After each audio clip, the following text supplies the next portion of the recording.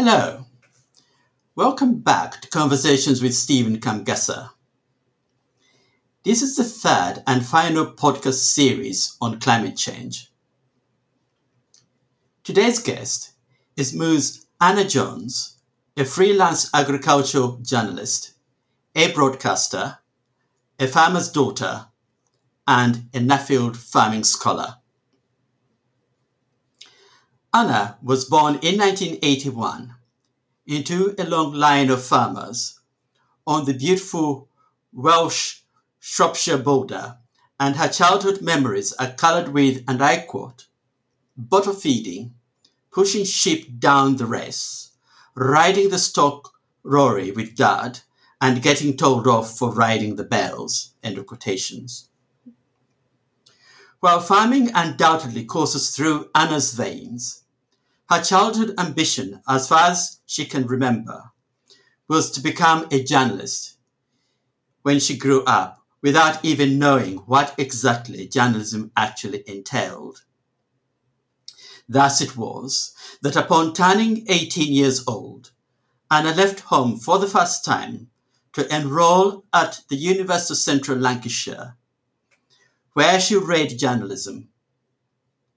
Anna was the first in her direct family line, stretching right back to her pauper agricultural labourer ancestor, who was born in 1777 to go to university and move to a city.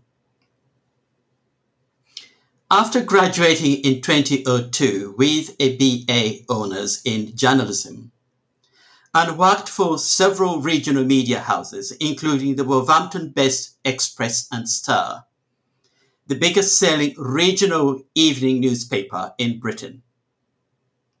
Her big break came in 2006 when she joined BBC One's Countryfile as a researcher, where she remained for 12 years.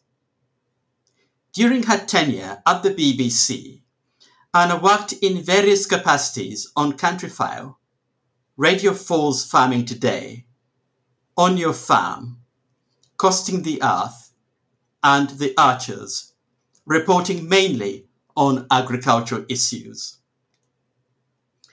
Anna's career at the BBC took an unexpected turn after winning the Nuffield Farming Scholarship in 2016, and began investigating into how the media portrays farming and country life to the public. Thanks to the scholarship, Anna travelled around the world and discovered a deep disconnect between, and I quote, metropolitan mainstream media and a distrustful and defensive farming industry, end of quotations, which profoundly affected her. Armed with her scholarship findings, Anna resolved, and I quote, to motivate farmers to step up and share their stories, end of quotations. Thus it was that in 2018 she left the BBC to set up Just Farmers. Just Farmers is a not-for-profit organisation that gives farmers and growers the confidence to tell their stories with pride through free media education workshops, while helping members of the media find independent farmer case studies to talk to. Anna is the author of Divide, the relationship crisis between town and country. In this episode, we discuss the topic, climate change, a crisis between town and country. Ms. Anna Jones, welcome. Thank you very much. And thank you for that wonderful introduction. In the prologue of your book, Divide, you write, and I quote, the road back to rural life is fraught with obstacles. What would I do for work? Could I commute? Where would I live? And most profoundly of all, would I fit in? I'm not the person I once was. I am urbanized, used to convenience, used to choosing from endless options, used to living and thinking a certain way. I have a life that is different in almost every way to my conservative, rural, working class upbringing. I am no longer part of the community I grew up in. Could I ever truly belong again? Could a townie ever go back to being a country dweller? End of quotations. Anna, please share with us your favorite childhood memory, and how did your childhood experience color your appreciation of reality as an adult that gave rise to the tension you so ably sketch in the prologue of your book? Well, so Steve, I suppose my favourite childhood memory probably goes back to the quote that you just gave about.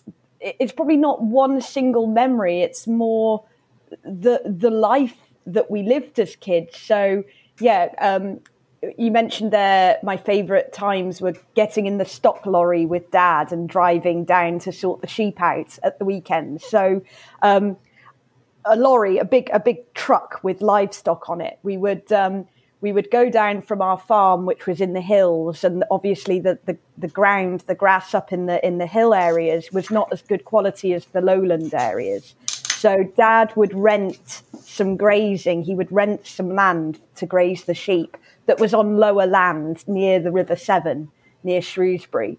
And it was, the grass there was much more lush and fertile, and the sheep would grow fatter on it than they would on our hilly little farm up in the clouds. So at weekends, we would go down and my mum would pack this huge picnic in this gigantic box, and there would be all sorts of food in there. And we would go down and we would get, sometimes there would be hundreds of sheep on the field, like 400, 500 sheep. It was massive. And we'd get them into the pens, and it would take us all day to sort them out. And, you know, we would do various jobs, weaning lambs or tailing ewes, which is where you if they get dirty bums, you have to clean them up. And we would do those jobs for entire Sundays and eat a picnic and play on the tree. And which my sisters, there was a big oak tree that had a bouncy branch, and we used to sit on it and pretend we were on a horse. Honestly, they were such simple times. And it was not, it felt like a holiday, even though it wasn't. It was always Dad's work. Life was just work growing up, and because a farm never stops. And I think that was just normal life. That's how we lived. And it wasn't until I left the farm and left my community that I realised that's actually quite unusual. Most people don't go and sort sheep out an entire Sunday with their parents, and all the things that I took for granted as being normal, I realised were quite unusual. And I didn't realise that actually I belonged to a minority culture in modern life, in modern Britain.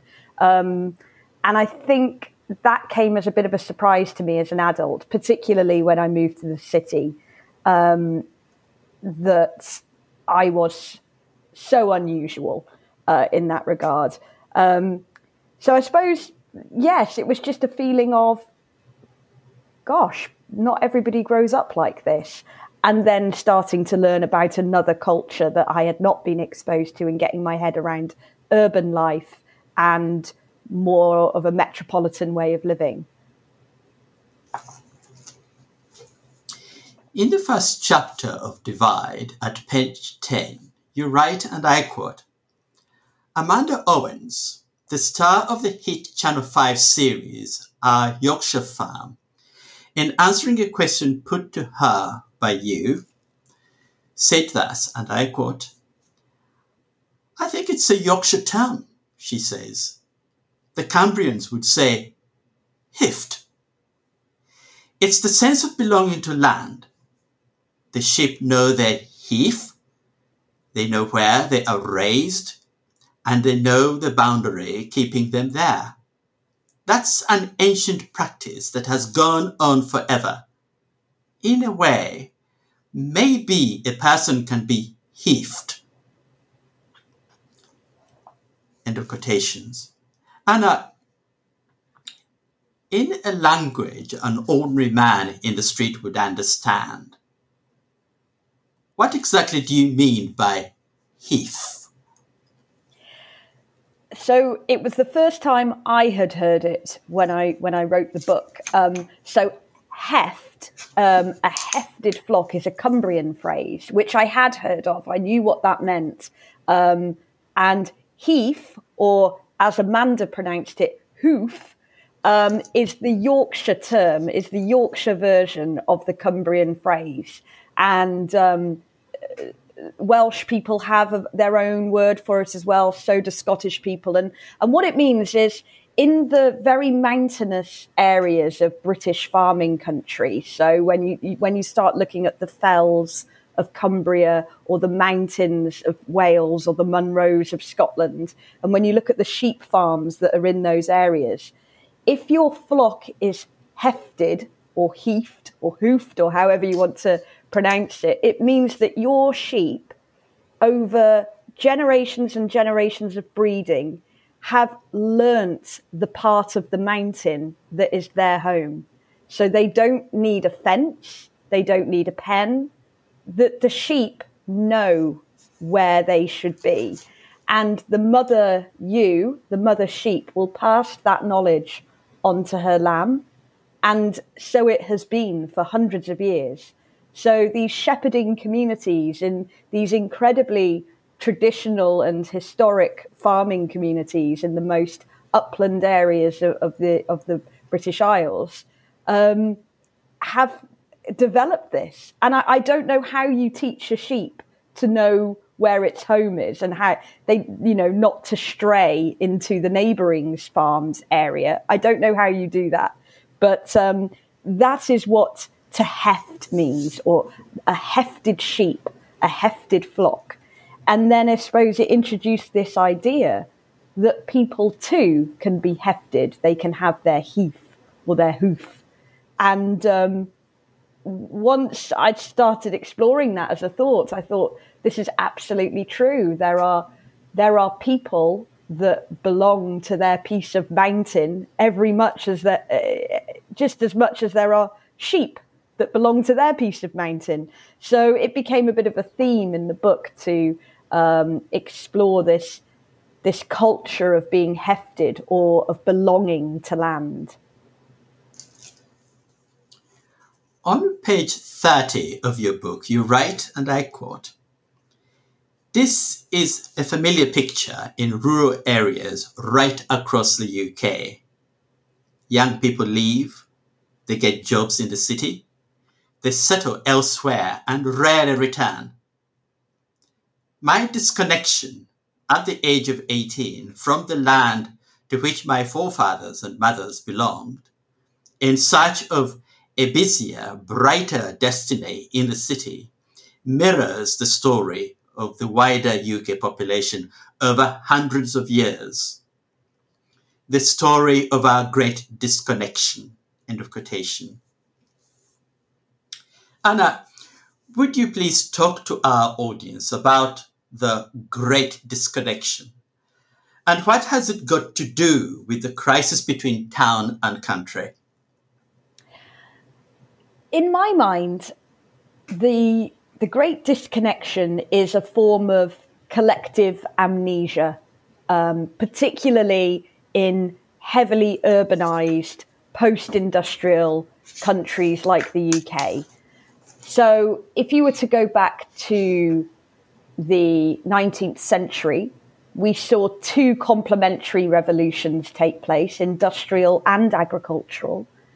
So from an industrial revolution perspective, obviously we saw the factories and the mills springing up in the new towns, particularly, Manchester, Bradford, all of these places, and people moving, a mass exodus from the countryside to leave a life of poverty and subsistence farming on the land and to move to the new towns and cities and the promise of a better life. Whether they found it or not, that sowed the seeds for disconnection from the land, because inevitably you would have been the son or daughter of a farmer and moved to work in a factory in a town or city, but then your children would become city dwellers, and so on, so on, so on. So that cultural tie to the hinterland, to farming and to a rural way of life is severed. And for millions of people in this country, has never been reattached, has remained a disconnection.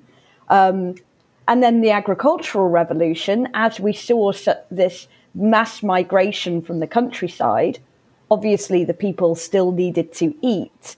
So rather than having peasant farming, if you like, where everybody is cultivating their own small strip or patch of earth, you suddenly get a boom in agricultural production, which allows the few to feed the many. So the job of feeding the nation is handed to the farmer. Rather than us feeding ourselves, we rely on the farmer to do the job for us. And the farmers become the minority. The people that eat their food become the majority. But if they live far away in towns, cities, and can't see that food being produced every day, there's another disconnection from the knowledge of food, the knowledge of where food comes from, how it is grown, how it's produced. And that in the early stages worked brilliantly. What a great system. But I don't think anyone could have foreseen the crisis of identity and culture clash that would emerge, and which is where we are now. So sort of fast forward 200 years or 150 years, and you have a group of people producing the food to feed the majority, who the majority buy the food, but often don't think about where it may have come from, and want it as cheap as possible. And the people that sell the food have forced the farmers into such a position of producing the food for as cheap as possible, as little. People want to pay as little as possible, and this is becoming even more pertinent with the cost of living crisis. The conflict, the crisis that I write about in my book is starting to open up on two levels. So one, farmers. This isn't necessarily rural people, this is specifically farmers, have felt for a very long time out of sight and out of mind, sort of misunderstood, underappreciated, and kind of taken for granted. We take our full bellies for granted in this country. And then on the other side, you find people that have been disconnected from the land for a very long time, that have been disconnected from their food and nature and understanding where their food comes from. When they start to re-educate themselves about where their food comes from, which inevitably comes from watching videos on YouTube or reading books or watching documentaries or on social media or through activism, they're finding that farming has changed from the old MacDonald rose-tinted storybooks we read as children and has now become a huge industrial system that they don't like. So what has happened by disconnecting ourselves from the land and from farming, we have forgotten so much of that identity, but also we've been asleep while farming as an industry has evolved, progressed, intensified, and become a much bigger machine than I think a lot of people could ever even imagine. So when they find out where their pork sausages or their chicken nuggets come from, it's like a great awakening and a big shock. So this is why we're having a lot of conflicts around food, around animal welfare, environmental protection, so many of these things, because ultimately at their heart, you've got a majority group, i.e. those of us that don't work in farming, and a minority group, those that do, who fundamentally misunderstand each other because of that cultural and geographical disconnection I described earlier. So that kind of lays the foundation for a lot of conflict, which I explore in the book. Speaking of a crisis between town and country, you write at page 68 of your book the following, and I quote, "It gradually dawned on me just how politically naive I was. With no party political identity of my own, I struggled to articulate my feelings. I felt the need to defend something deep within me, something which felt under attack, but I couldn't put my finger on what." End of quotations. Anna, to the listener who has not read your book, please explain to us the feeling you were struggling to articulate. And why did you feel you were under attack? So the context to this is, perhaps unsurprisingly, growing up in a farming family in a rural community, my family and everybody I knew around me was conservative growing up. Conservative in the sense they voted conservative, and conservative in a social sense as well. I wouldn't say deeply conservative, but we lived that very genteel rural life of Sunday school and going to church and always wearing a poppy and singing the national anthem and being proud of the institutions of the country, be that the monarchy or the armed forces or the Church of England, and living a rural life that was conservative with a small c. I suppose I wasn't, in fact, I had no exposure to a left-wing way of thinking or even an alternative way of living. I didn't really meet people who were different in any way. So that was the environment that I grew up in. And I suppose as a child, you don't question your home. It's just home, and the people around you are your family, your neighbours, your friends. I don't think I ever consciously acknowledged that everyone was white or everyone was heterosexual or everyone was Church of England Christian. That was just my world. And I suppose when I moved to the city for the first time, bearing in mind I was 25, I was quite old to move to a city for the first time. I moved to Birmingham, and it was just the most incredible experience. And in terms of my cultural and social experiences, I couldn't get enough. It was the first time I'd tried international food from different countries. I didn't know how to use chopsticks. I'd never tasted sushi. I'd never really. There were so many food experiences I never had. I had never met many people from other cultures, other religions, other countries, and I found that hugely exciting.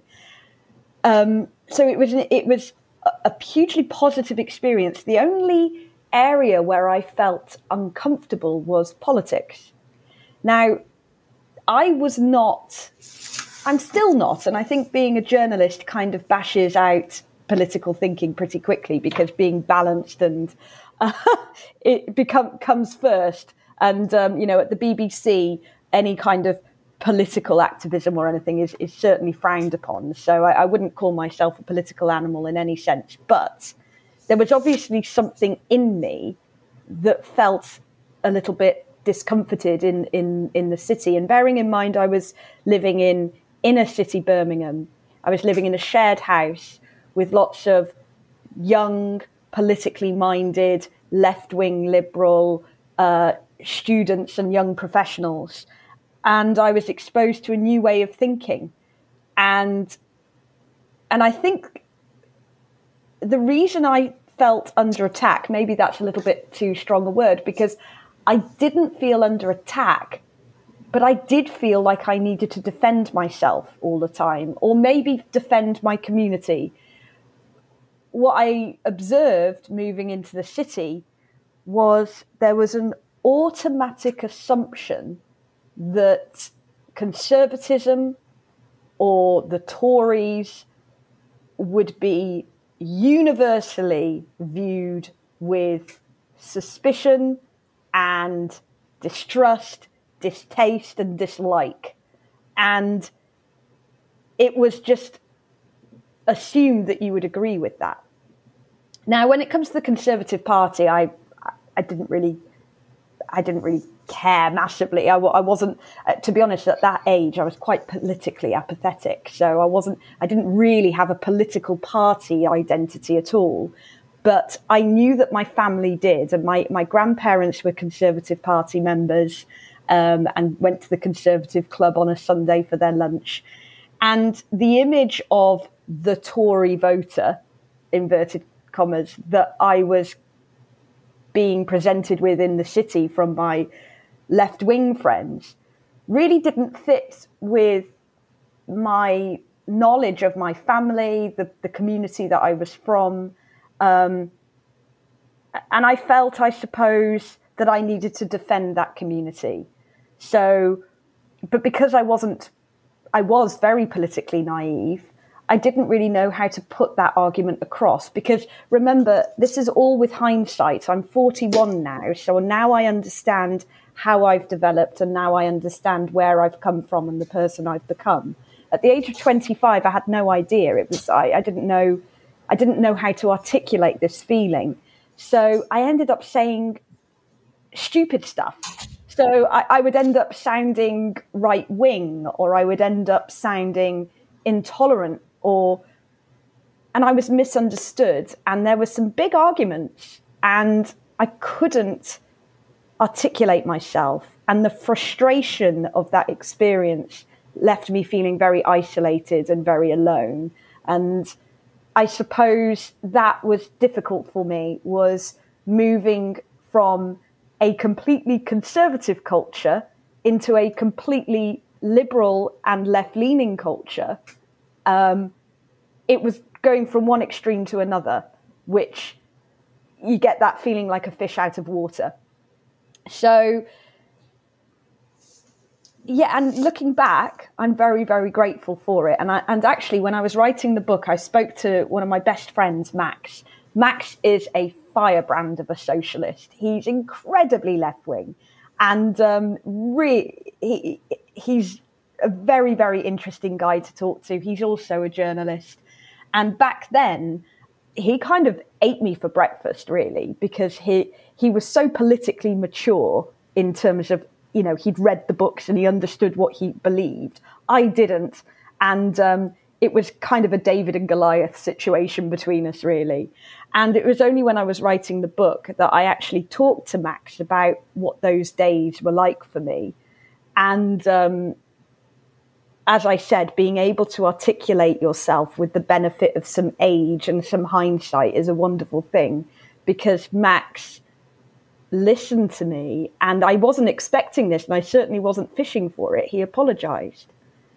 And he said I had never even considered that somebody that comes from a rural background might have been brought up in differently.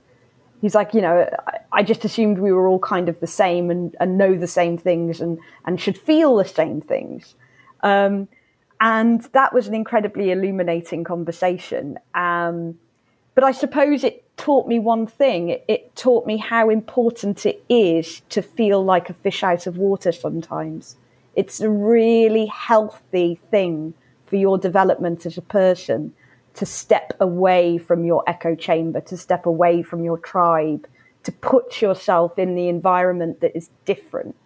Because those are the experiences, though difficult in the moment, that shape you and help you emerge as a more rounded person on the other side.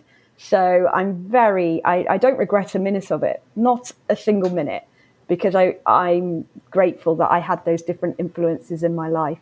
So, sorry, slightly long-winded answer, but I hope that kind of made some sense. In chapter 6 of Divide, you deal with food, and at page 177 you write thus, and I quote, "It has to be said that emotionally blinkered dedication to the way of life gets them, that is farmers, into trouble sometimes. You cannot overstate a farmer's cultural compulsion to feed and sustain a nation. It is deeply ingrained, a sense of duty and pride handed down the generations. It is their reason for being. To say you don't want to eat their food, or worse, you don't want anyone else to eat their food, is like someone saying, and I quote, your house is shit, or your parents are dicks. And when it comes to the meat debate, there is a massive blind spot among livestock producers. End of quotations. I must say, that is some strong stuff. Now, in the first episode of our climate change podcast series, one of the things Jonathan Porritt suggested ordinary people could do in our collective fight against climate change was to eat less meat. Anna, how can we square the circle when it comes to the cultural compulsion to feed and sustain the nation and the growing reality of climate change? And would you please talk to us about what you mean by, and I quote, massive blind spot among livestock producers you speak of? Absolutely. And first of all, I'm so sorry for making you swear on the Stephen Kamugas podcast. That's okay. I want to lower the tone of this wonderful series. So the meat debate. The great shame about this vital public discussion around meat is that it completely got off on the wrong foot in terms of the public discussion of it. Because when this started to gain traction, going back to maybe 2015, 2016, around the same time that I started my Nuffield Farming Scholarship, we were not having a reasoned debate about eating less meat. We were having a binary debate about whether you should go vegan or not.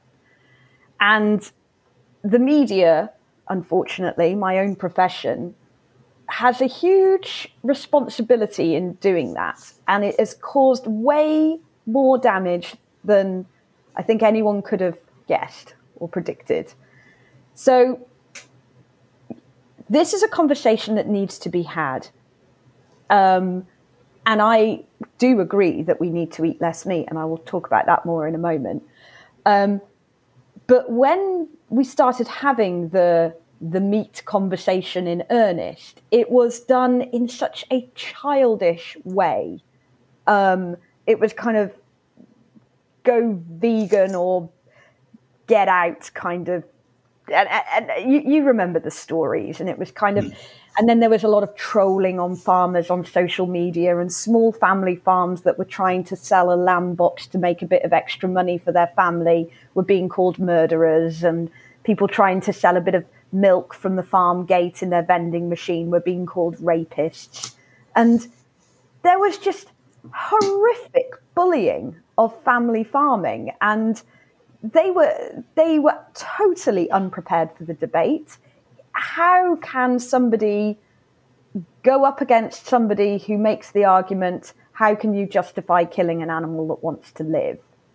Now, for a family farm who have made their living from doing that, but then being faced with the philosophical argument, the moral argument on the public stage in front of millions watching you on Good Morning Britain or This Morning or BBC Breakfast or whatever it is, up against a very blinkered vegan activist who has a very black and white view of the issue, who is going to win that argument? Because these poor farmers had nowhere to go because they were up against a yes or no debate, which is very easy for the public to grasp and very easy to understand.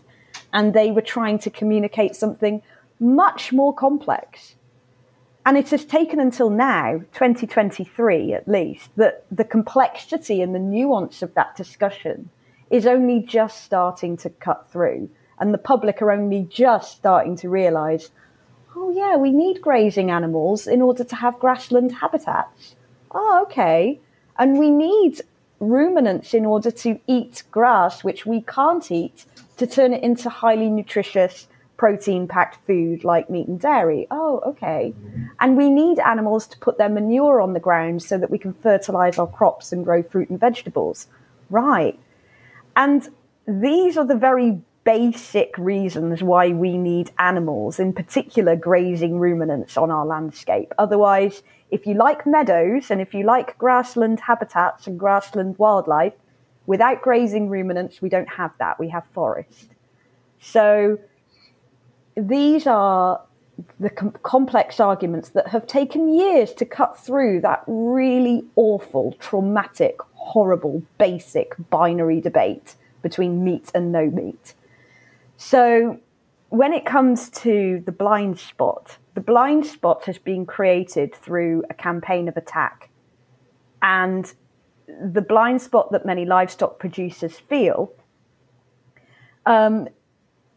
is a sort of battening down the hatches, fingers in their ears, keep their eyes closed, let's just weather this awful storm, rather than actually sitting down and engaging with the real debate, which is, we eat too much meat, particularly in the West, and we really need to have a conversation about that.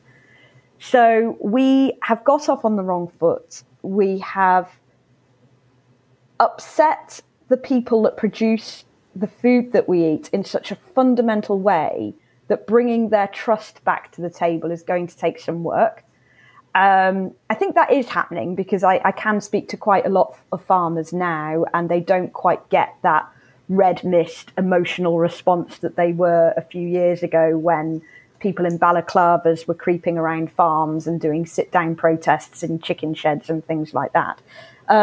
So I think it probably is getting a little bit better.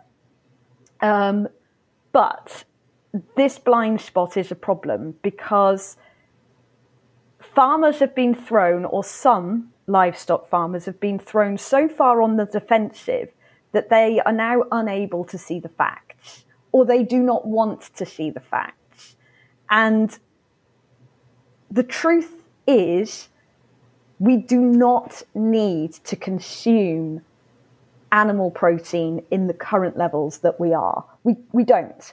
And even in my lifetime, when I was growing up, yes, I was raised on a diet of meat and 2 veg, a very traditional diet, and I grew very healthy and very strong on it. But the things that we have available that are meat-free and plant-based now were not widely available when I was a child. Simple things like pesto or different grains, different nuts, quinoa. I'd never even heard of these things. So the truth is that we are now able to have a much more affordable and diverse diet, that we do not need to rely on meat in the way that we once did. Meat has served us beautifully, and it still does. I need meat in my diet, but you don't need it every day or 3 times a day or whatever. So the situation we need to get to when you ask about squaring the circle, when it comes to this cultural compulsion to feed and sustain the nation, is kind of reminding farmers that they feed us whatever it is that we eat, whether it's beef or broccoli. And by moving away a little bit from meat does not mean that we are moving away from farmers or their service that they provide. And I think that penny hasn't quite dropped for some, because farmers as a group tend to be quite resistant to change and they find it quite difficult. They're very good at changing and adapting, because we can see through, when you look at the huge changes agriculture has been on since we first developed the ability to cultivate land 10,000 years ago, and where you look at where agriculture and farming is now, evidently farmers can change and they can adapt very quickly to a changing world, and they will adapt to a changing world in the context of climate change. But it culturally and in their mindset, they're a little bit slower to change and adapt. And that's something that needs to be handled quite carefully. because they can have a bit of a... They're not great at listening to people who they perceive to be outsiders or don't understand farming, and being told what to do by bureaucrats or by environmentalists or by people who have an opinion about farming but don't really know how to farm. That does not garner respect from many food producers. So we have to be aware of that kind of awkwardness. But also, we have to get some of them to accept the facts. And, I have not heard an argument that convinces me that a fully vegan diet is good for me and my health, is good for the planet, or makes sense environmentally or whatever. I really don't think it stacks up as a dietary choice. But equally, I have not heard an argument that convinces me that consuming meat at the current levels is a good thing for our health, for our planet, for nature. So where does that leave me? That leaves me in the middle ground, and the middle ground is a very exciting place to be.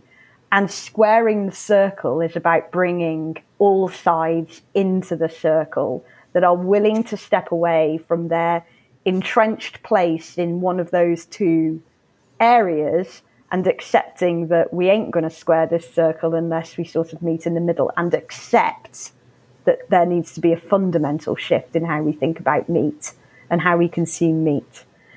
So, yes, I'll stop talking about that because that's going to go on a bit too long, I think.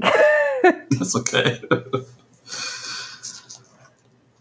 In Chapter 7 of Divide, where you touch upon the environment, you write at page 201 thus, and I quote, "When you are out there every day, you see the soil, and you can see the fields with good soil.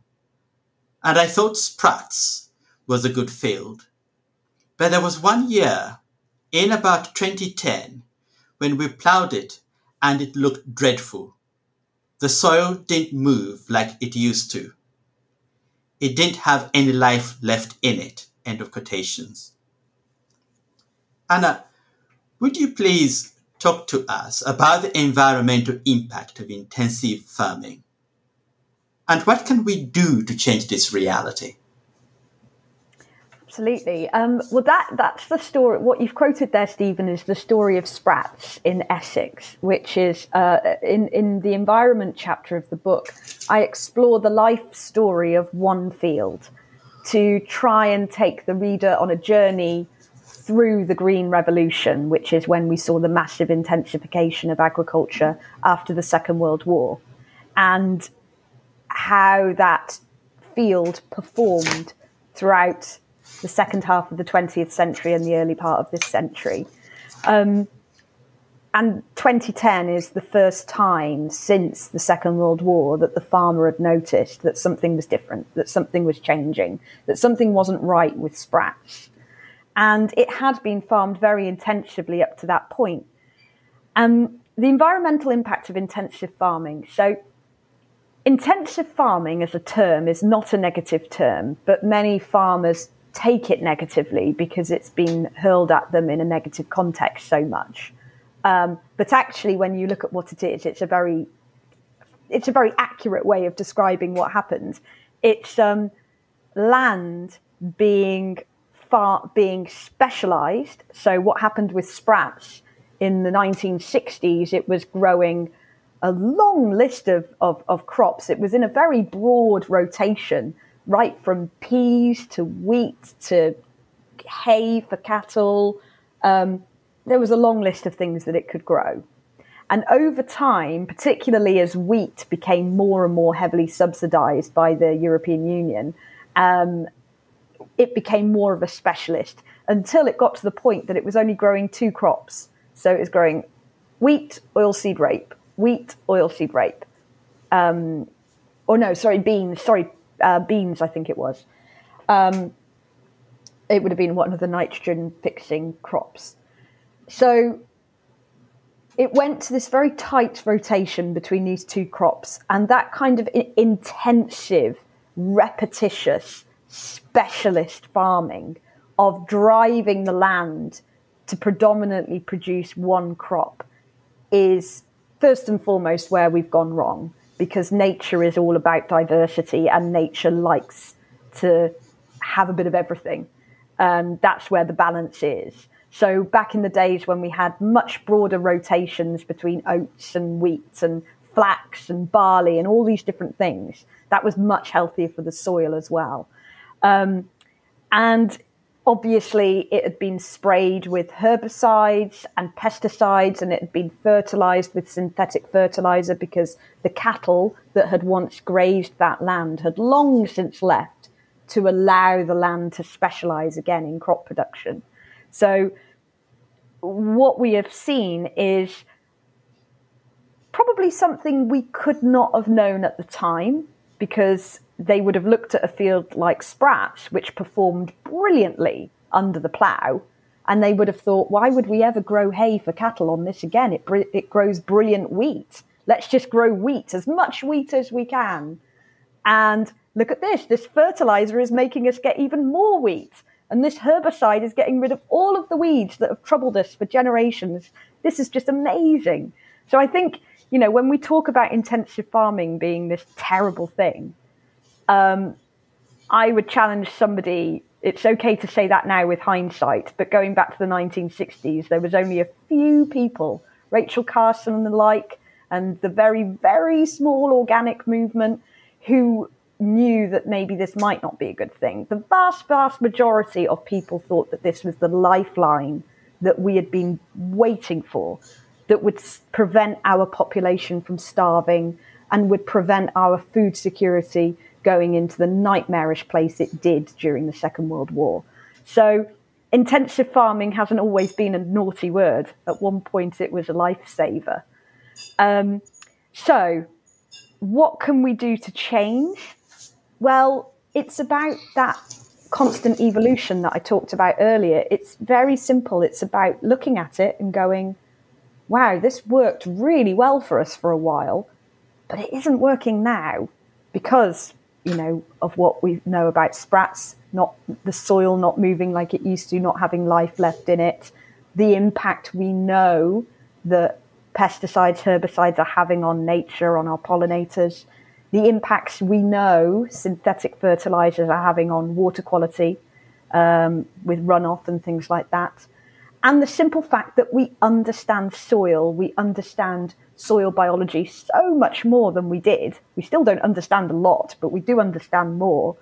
And we can work with that. We can now start to go, actually, nature has more of the answers than we ever thought it did.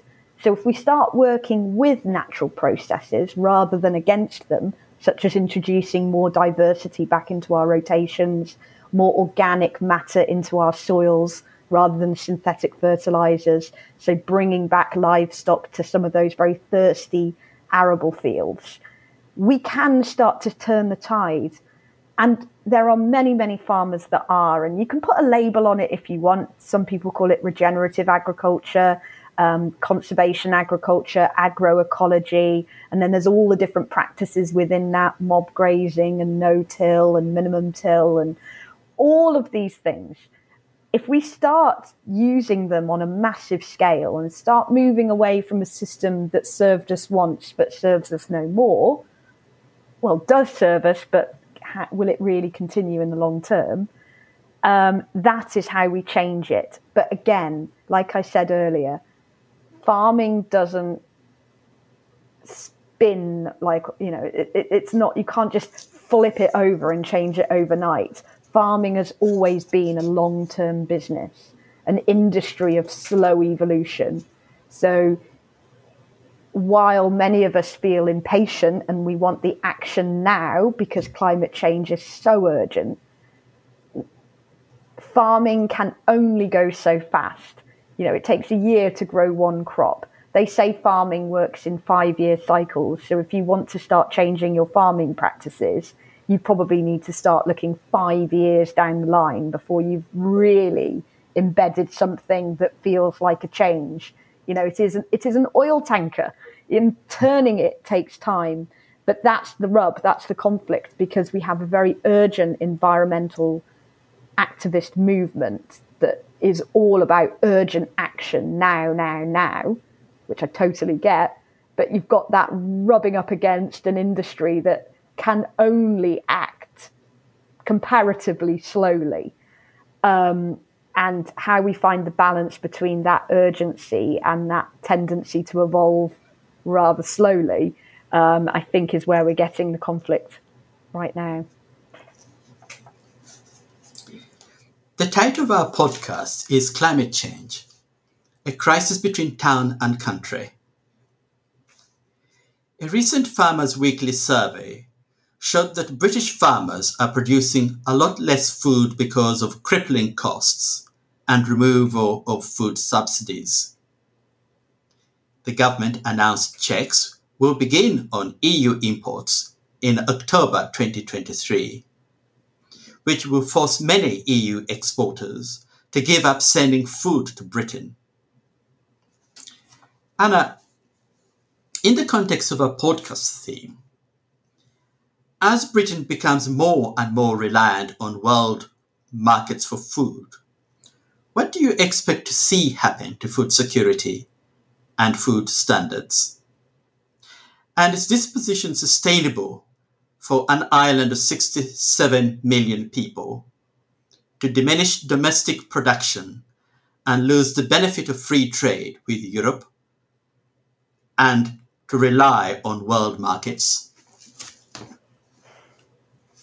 So I've been writing about this. So the paperback of my book is coming out in September, and I've had to update the food chapter completely because I finished the hardback in December 2021, and the world is a completely different place to then. So, we've had Russia invading Ukraine, a cost of living crisis, energy prices going through the roof. The context has changed. So I'm updating the food chapter to talk about a lot of these issues at the moment. What's going to happen with food security and food standards? That will boil down, Stephen, to whether you're an optimist or a pessimist.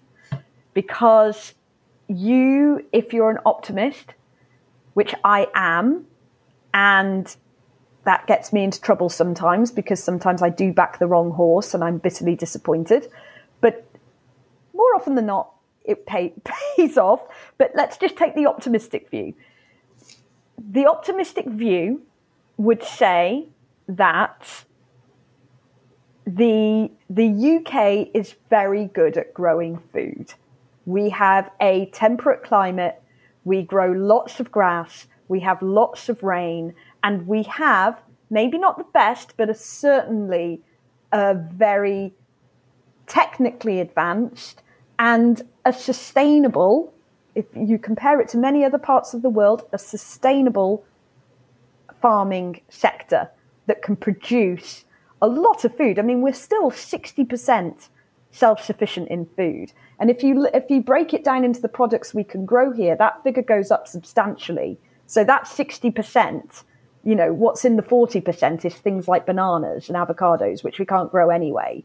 So we are not doing badly. And I think the common sense argument of we live in an abundant country that can grow abundant food. Let's just keep growing food and not be stupid. And, why would we throw out the baby with the bathwater? And if you trust the government, let's have a pregnant pause there. If you choose to trust the government, it has repeatedly made commitments to food standards.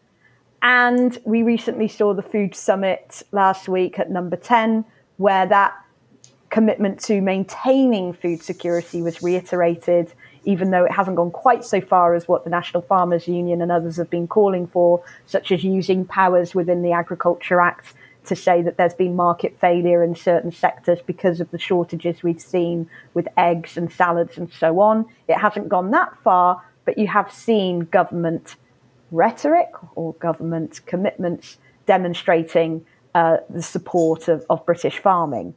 So that's the optimistic view. And And I would say the common sense view. I really don't, I'll leave it there. The pessimistic view, or the cynical view, or the slightly less rosy view, sadly, I hear coming more and more from farmers themselves. And that makes me worry, because in crisis, when we've had crises in the past, farmers have always maintained a level of optimism. When you talk to them about it, they're like, well, we'll keep doing this. And, I've got a good feeling about British agriculture, and we will pull through. And, usually they're the ones with the optimistic outlook. Last week, I interviewed a farmer. He's a pig farmer who's decided to pack in because he just can't take it anymore, because the situation in the pig industry has been diabolical for the last 2 years. And even though the prices are now at record levels and have recovered, he's like, it's too little too late. I'm out. I cannot take this risk anymore. I'm hundreds of thousands of pounds in debt. I cannot afford to go through another crisis in the pig sector. So I'm out. And this is a second generation farmer who has pig farming in his very identity. Like, that is who he is to me. And now he's going to have to figure out another way of making income from his farm. And he's thinking about changing buildings use, or doing more of the biodiversity net gain stuff, or other ways of bringing money in, renewable energy, things like that. And he said, when it comes to food security, we're on a completely losing wicket. He said, we are an irrelevance. This government doesn't care. And agriculture will only ever be a bargaining chip in trade deals with other countries. When it comes down to selling our food or selling our financial services, he was like, it's a no-brainer what the government is going to choose to sell and what's the most valuable, particularly if we're signing a trade deal with a large agricultural exporter, such as New Zealand and Australia. And we saw how those deals went down with the farming industry. So there's the balance. And, your question says, what do you expect to see happen? And I honestly, Stephen, can't call it. I really, really can't. I think we are on a knife edge. I think it could go either way. I think we could be okay. But I also think this could be cataclysmic for our farming industry and British food. But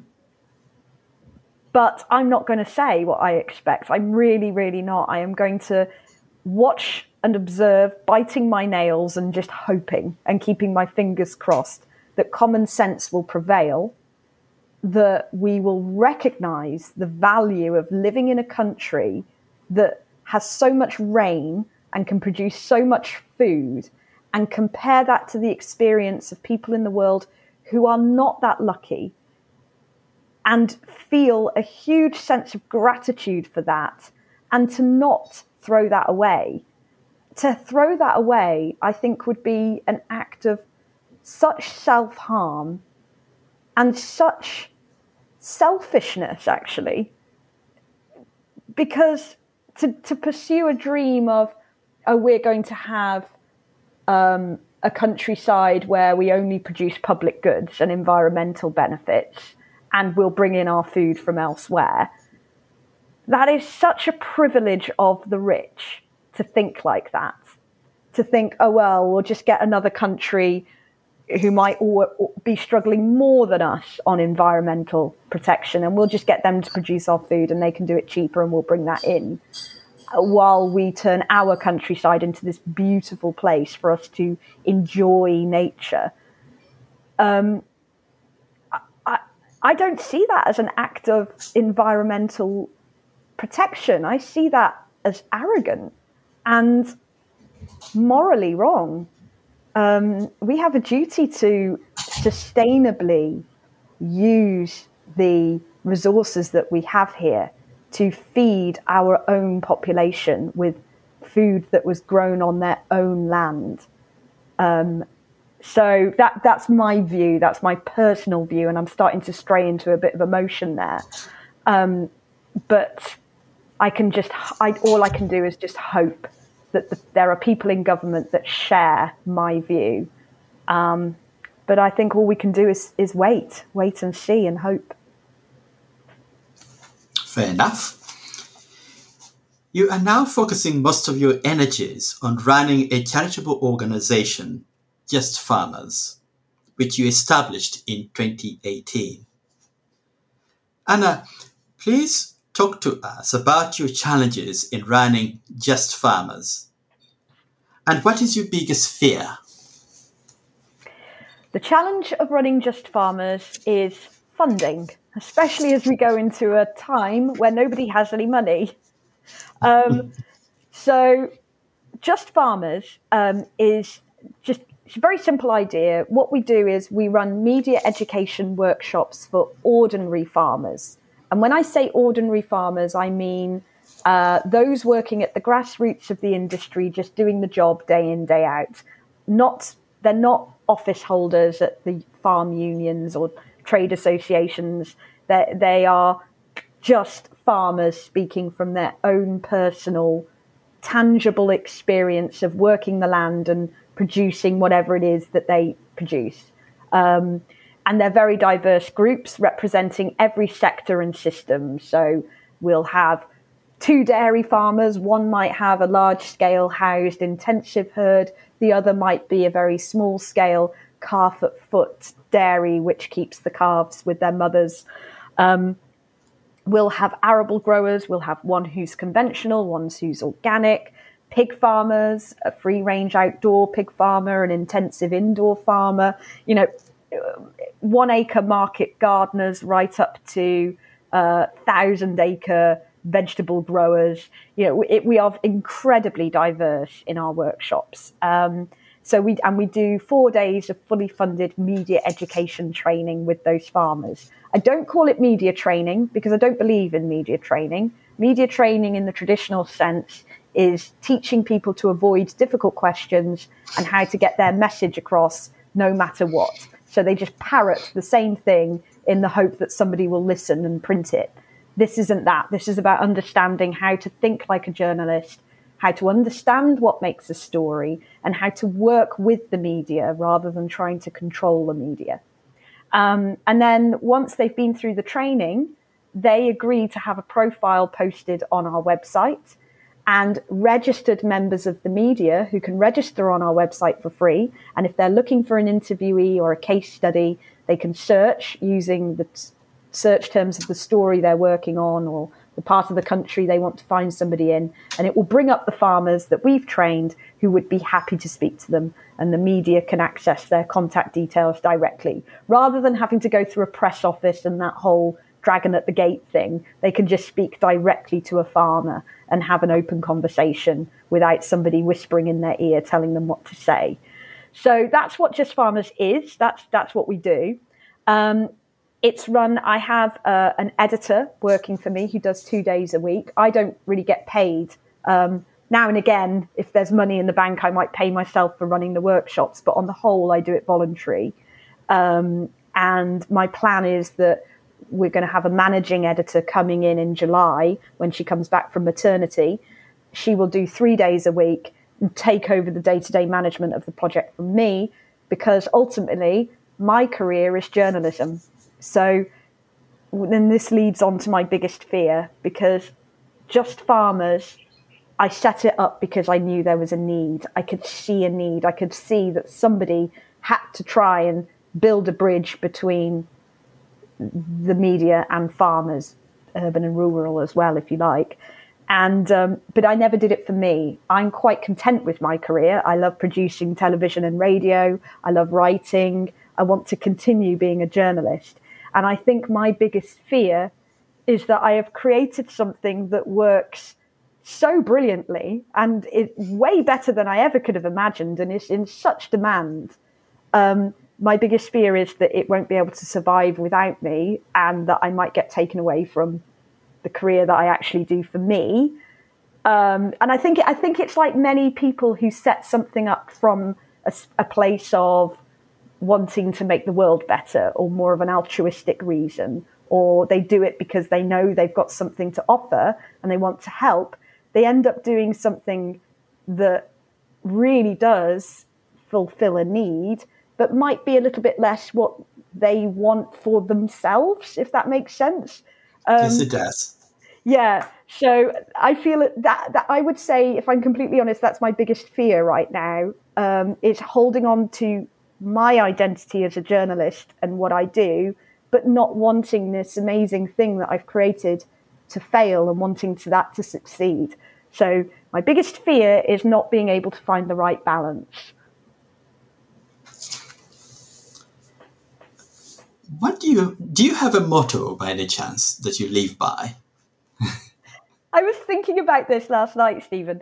I don't, but I do know that I say the same thing a lot. I hear myself saying it, and it must feed back to that optimism I spoke about earlier. I always catch myself saying, it'll be fine. And it's not a motto, and it's not something I think about. It's something involuntary, but I say it a lot.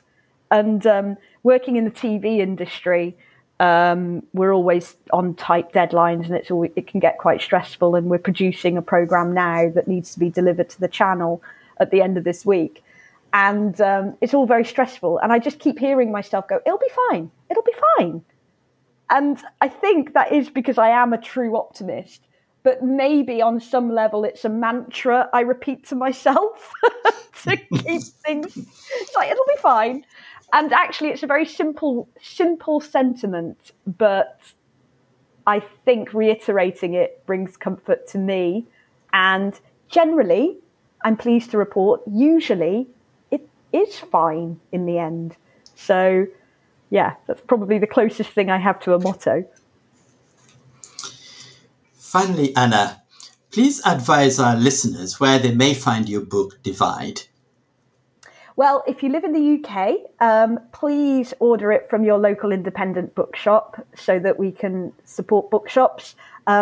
It's also in all of the high street ones. So Waterstones, you can order it from WH Smith, Blacks, or it's on Amazon. There's usually a deal on it on Amazon. So if you know, money's a bit short, Amazon's probably your best bet. And it's coming out in paperback on September the 14th. And if you don't live in the UK, you can order it online. It's on sale in the US and Australia and Canada, I think. So if you went to amazon.com, you can find it there as well. And I would be so honoured if anyone listening would like to read it. And I do hope you enjoy it if you do. Ms. Anna Jones, thank you for taking the time to be a guest on this podcast. You really are an inspiration.